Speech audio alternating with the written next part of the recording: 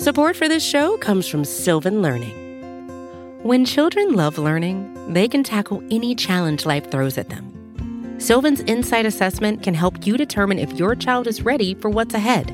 It can also identify gaps in learning and point out areas that could be of concern for your child so they can tackle what's to come. And right now, it's the best price of the year at $29. Go to sylvan29.com to learn more and get your child's assessment for only $29. That's SYLVAN29.com. Chapter 41. Learning to Forget. Amy's lecture did Laurie good, though of course he did not own it till long afterward. Men seldom do, for when women are the advisers, the lords of creation don't take the advice till they have persuaded themselves that it is just what they intended to do. Then they act upon it, and if it succeeds, they give the weaker vessel half the credit of it. If it fails, they generously give her the whole. Laurie went back to his grandfather and was so dutifully devoted for several weeks that the old gentleman declared the climate of Nice had improved him wonderfully, and he had better try it again. There was nothing the young gentleman would have liked better, but elephants could not have dragged him back after the scolding he had received. Pride forbid, and whenever the longing grew very strong, he fortified his resolution by repeating the words that had made the deepest impression. I despise you. Go and do something splendid that will make her love you. Laurie turned the matter over in his mind so often that he soon brought himself to confess that he had been selfish and lazy. But then, when a man has a great sorrow, he should be indulged in all sorts of vagaries till he has lived it down. He felt that his blighted affections were quite dead now. And though he should never cease to be a faithful mourner, there was no occasion to wear his weeds ostentatiously. Jo wouldn't love him, but he might make her respect and admire him by doing something which should prove that a girl's no had not spoiled his life. He had always meant to do something, and Amy's advice was quite unnecessary. He had only been waiting till the aforesaid blighted affections were decently interred.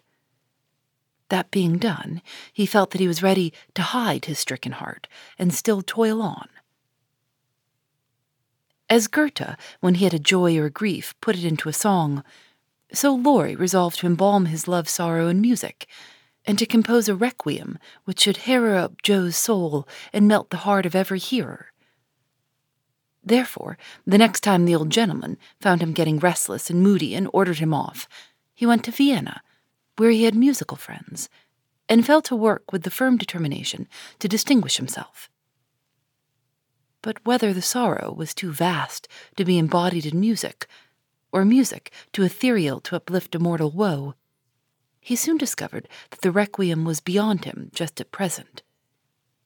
It was evident that his mind was not in working order yet, and his ideas needed clarifying, for often in the middle of a plaintive strain he would find himself humming a dancing tune that vividly recalled the Christmas ball at Nice, especially the stout Frenchman, and put an effectual stop to tragic composition for the time being.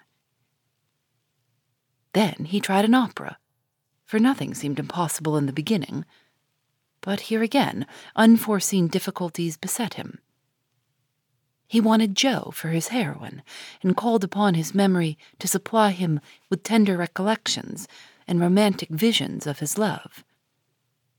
But memory turned traitor, and as if possessed by the perverse spirit of the girl, would only recall Jo's oddities, faults, and freaks, would only show her in the most unsentimental aspects, beating mats with her head tied up in a bandana, barricading herself with a sofa pillow, or throwing cold water over his passage a la Gummidge, and an irresistible laugh spoiled the pensive picture he was endeavoring to paint. Jo wouldn't be put into the opera at any price, and he had to give her up with a bless that girl, what a torment she is, and a clutch at his hair, as became a distracted composer. When he looked about him for another and a less intractable damsel to immortalize in melody, Memory produced one with the most obliging readiness. This phantom wore many faces, but it always had golden hair, was enveloped in a diaphanous cloud, and floated airily before his mind's eye in a pleasing chaos of roses, peacocks, white ponies, and blue ribbons. He did not give any name, but he took her for his heroine and grew quite fond of her, as well he might, for he gifted her with every gift and grace under the sun, and escorted her unscathed through trials which would have annihilated any mortal woman. Thanks to this inspiration, he got on swimmingly for a time, but gradually the work lost its charm, and he forgot to compose, while he sat musing, pen in hand, or roamed about the gay city to get some new ideas and refresh his mind, which seemed to be in a somewhat unsettled state that winter.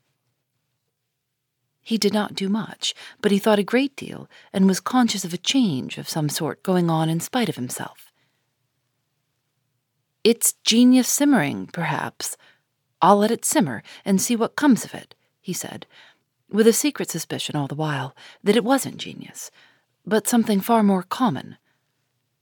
Whatever it was, it simmered to some purpose, for he grew more and more discontented with his desultory life, began to long for some real and earnest work to go at, soul and body, and finally came to the wise conclusion that everyone who loved music was not a composer.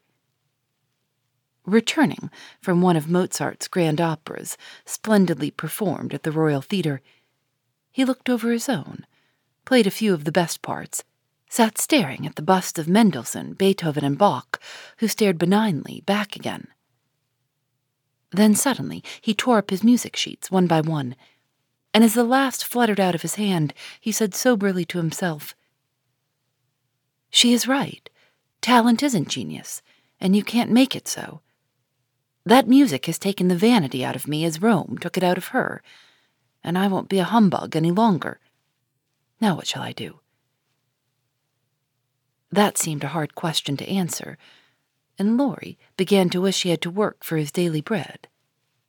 Now, if ever, occurred an eligible opportunity for going to the devil, as he once forcibly expressed it, for he had plenty of money and nothing to do, and Satan is proverbially fond of providing employment for full and idle hands. The poor fellow had temptations enough from without and from within, but he withstood them pretty well, for much as he valued liberty, he valued good faith and confidence more.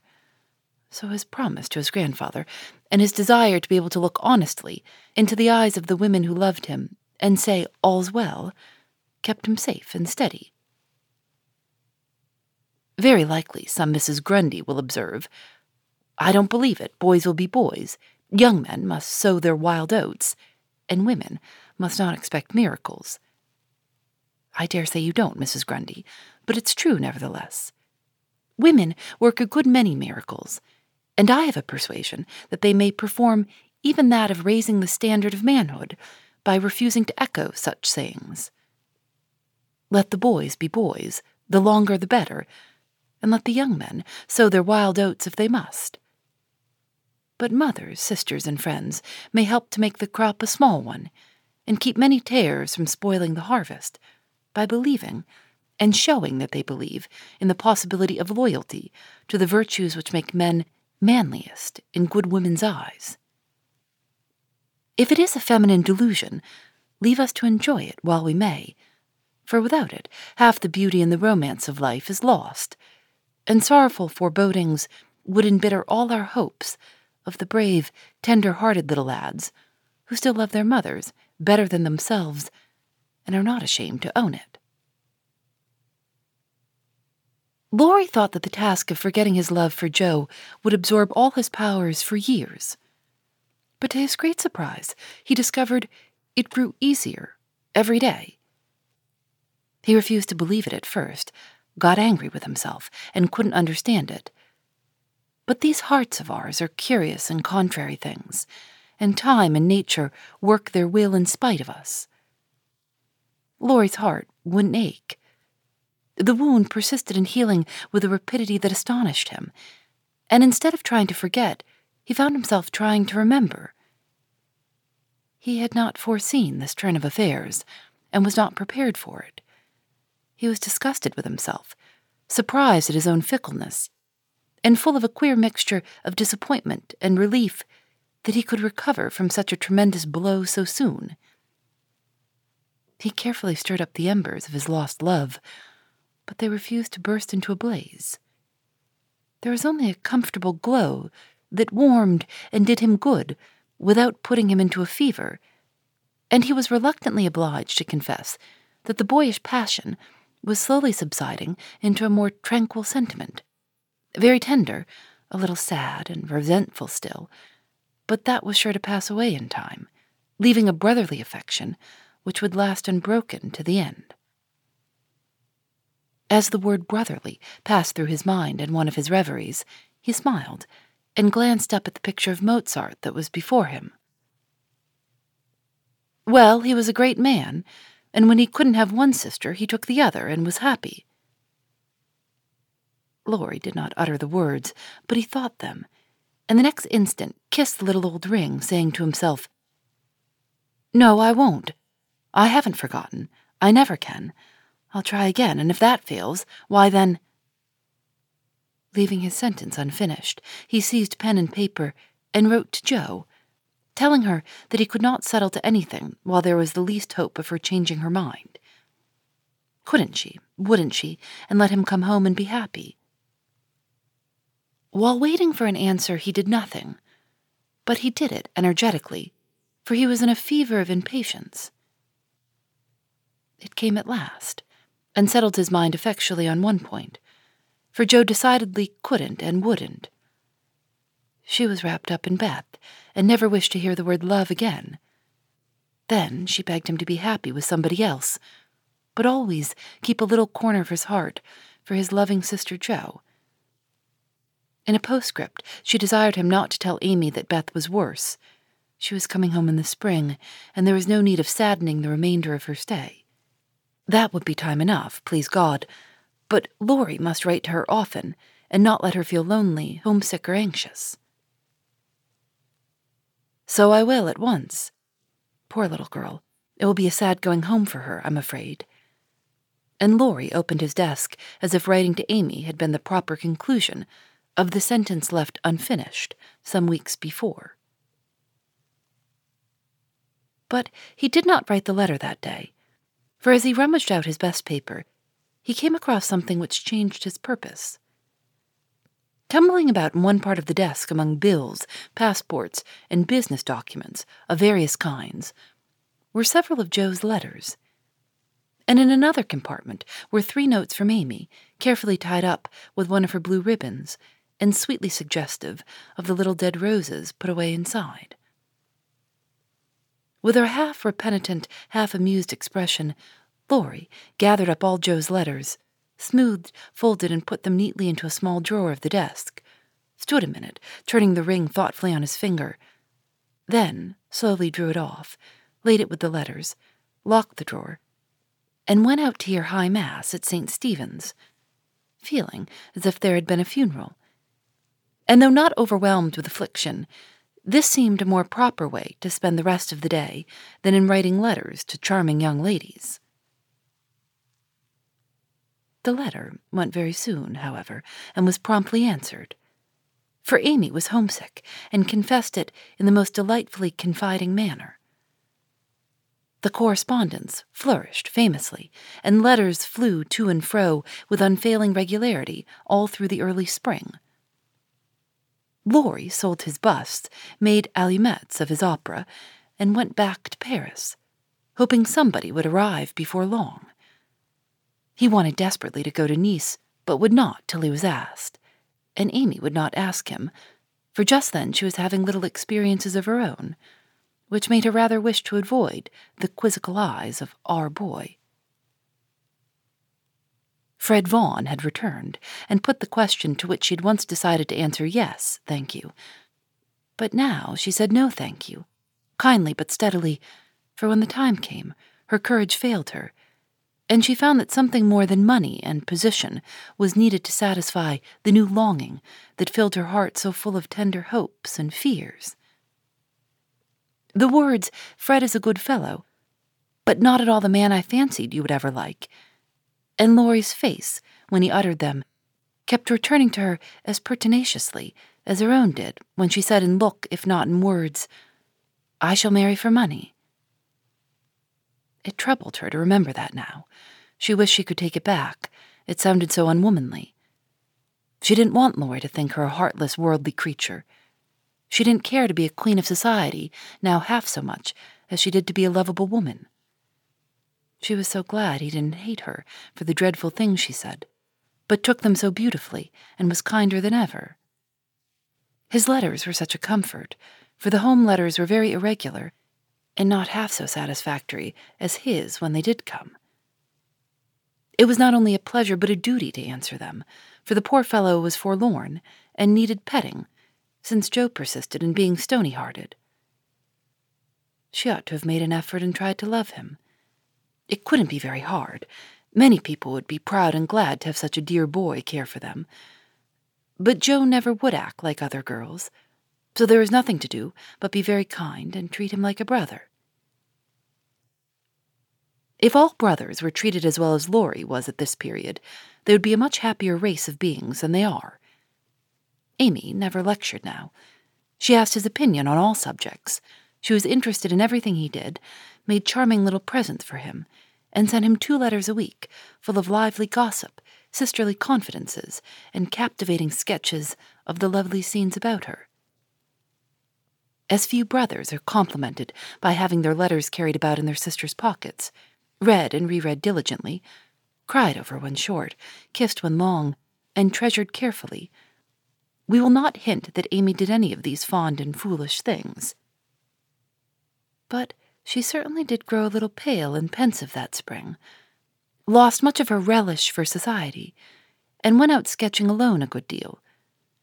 She never had much to show when she came home, but was studying nature, I dare say, while she sat for hours, with her hands folded, on the terrace at Valrosa, or absently sketched any fancy that occurred to her.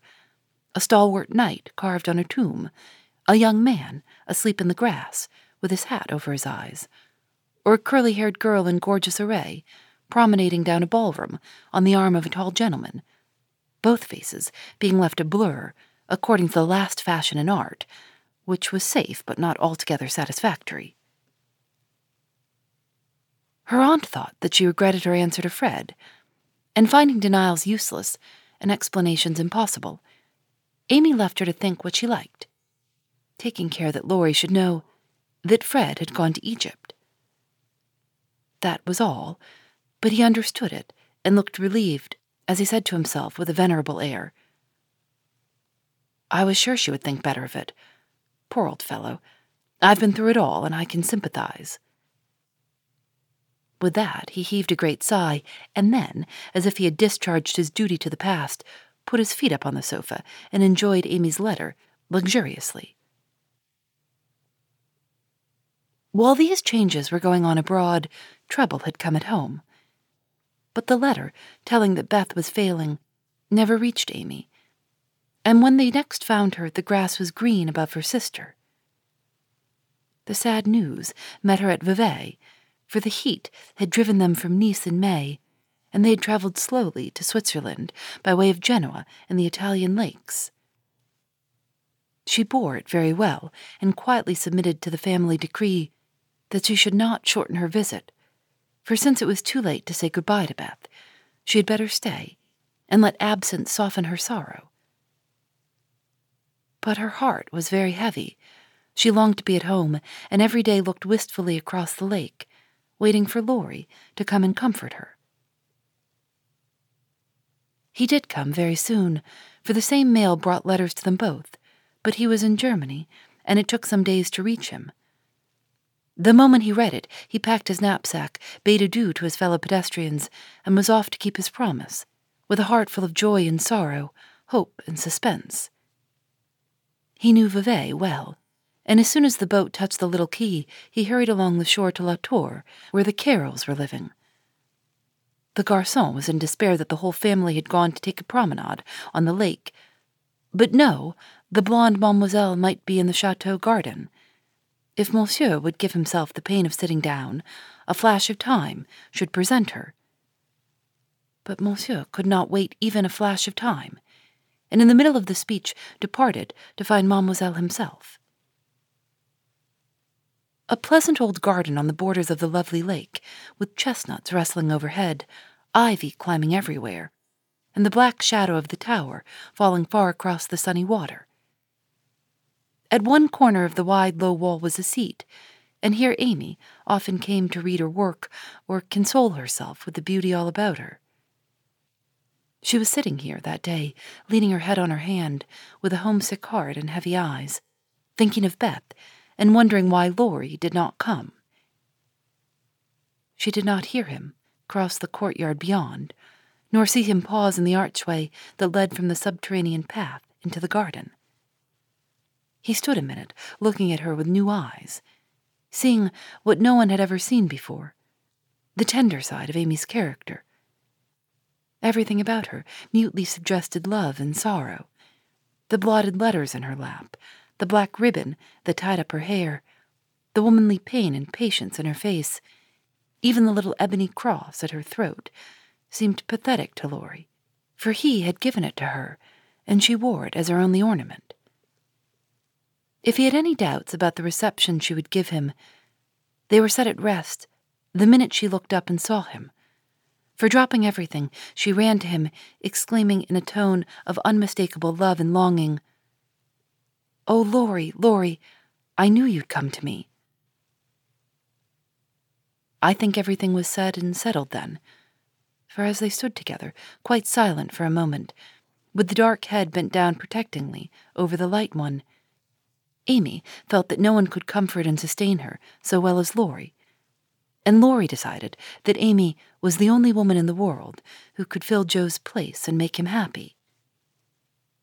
He did not tell her so, but she was not disappointed, for both felt the truth, were satisfied, and gladly left the rest to silence. In a minute, Amy went back to her place, and while she dried her tears, Laurie gathered up the scattered papers, finding, in the sight of sundry well-worn letters and suggestive sketches, good omens for the future. As he sat down beside her, Amy felt shy again, and turned rosy red at the recollection of her impulsive greeting. "I couldn't help it. I felt so lonely and sad, and was so very glad to see you. It was such a surprise to look up and find you, just as I was beginning to fear you wouldn't come," she said, trying in vain to speak quite naturally. "I came the minute I heard. I wish I could say something to comfort you for the loss of dear little Beth. But I can only feel, and—" He could not get any further, for he too turned bashful all of a sudden, and did not quite know what to say. He longed to lay Amy's head down on his shoulder and tell her to have a good cry, but he did not dare, so took her hand instead and gave it a sympathetic squeeze that was better than words. "You needn't say anything. This comforts me," she said softly. "Beth is well and happy, and I mustn't wish her back, but I dread the going home, much as I long to see them all. We won't talk about it now, for it makes me cry, and I want to enjoy you while you stay. You needn't go right back, need you?" "Not if you want me, dear." "I do so much. Aunt and Flo are very kind, but you seem like one of the family, and it would be so comfortable to have you for a little while." Amy spoke, and looked so like a homesick child whose heart was full that Laurie forgot his bashfulness all at once, and gave her just what she wanted, the petting she was used to and the cheerful conversation she needed. "Poor little soul, you look as if you've grieved yourself half sick. I'm going to take care of you, so don't cry any more. But come and walk about with me. The wind is too chilly for you to sit still," he said, in the half-caressing, half-commanding way that Amy liked, as he tied on her hat, drew her arm through his, and began to pace up and down the sunny walk under the new-leaved chestnuts. He felt more at ease upon his legs, and Amy found it pleasant to have a strong arm to lean upon, a familiar face to smile at her, and a kind voice to talk delightfully for her alone. The quaint old garden had sheltered many pairs of lovers, and seemed expressly made for them, so sunny and secluded was it, with nothing but the tower to overlook them, and the wide lake to carry away the echo of their words as it rippled by below. For an hour this new pair walked and talked, or rested on the wall, enjoying the sweet influences which gave such a charm to time and place, and when an unromantic dinner bell warned them away, Amy felt as if she left her burden of loneliness and sorrow behind her in the chateau garden. The moment Mrs. Carroll saw the girl's altered face, she was illuminated with a new idea, and exclaimed to herself, "Now I understand it all. The child has been pining for young Lawrence. Bless my heart, I never thought of such a thing." With praiseworthy discretion, the good lady said nothing, and betrayed no sign of enlightenment, but cordially urged Laurie to stay, and begged Amy to enjoy his society, for it would do her more good than so much solitude. Amy was a model of docility, and as her aunt was a good deal occupied with Flo, she was left to entertain her friend, and did it with more than her usual success. At Nice, Laurie had lounged and Amy had scolded. At Vevey, Laurie was never idle, but always walking, riding, boating, or studying in the most energetic manner, while Amy admired everything he did and followed his example as far and as fast as she could. He said the change was owing to the climate, and she did not contradict him, being glad of a like excuse for her own recovered health and spirits. The invigorating air did them both good, and much exercise worked wholesome changes in minds as well as bodies. They seemed to get clearer views of life and duty up there among the everlasting hills. The fresh winds blew away desponding doubts, delusive fancies, and moody mists. The warm spring sunshine brought out all sorts of aspiring ideas, tender hopes, and happy thoughts.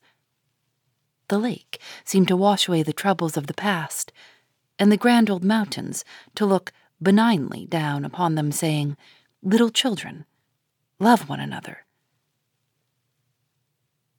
In spite of the new sorrow, it was a very happy time, so happy that Laurie could not bear to disturb it by a word. It took him a little while to recover from his surprise at the cure of his first, and as he had firmly believed his last and only love. He consoled himself for the seeming disloyalty by the thought that Joe's sister was almost the same as Joe's self, and the conviction that it would have been impossible to love any other woman but Amy so soon and so well. His first wooing had been of the tempestuous order, and he looked back upon it as if through a long vista of years, with a feeling of compassion blended with regret. He was not ashamed of it, but put it away as one of the bittersweet experiences of his life, for which he could be grateful when the pain was over. His second wooing, he resolved, should be as calm and simple as possible. There was no need of having a scene, hardly any need of telling Amy that he loved her. She knew it without words, and had given him his answer long ago.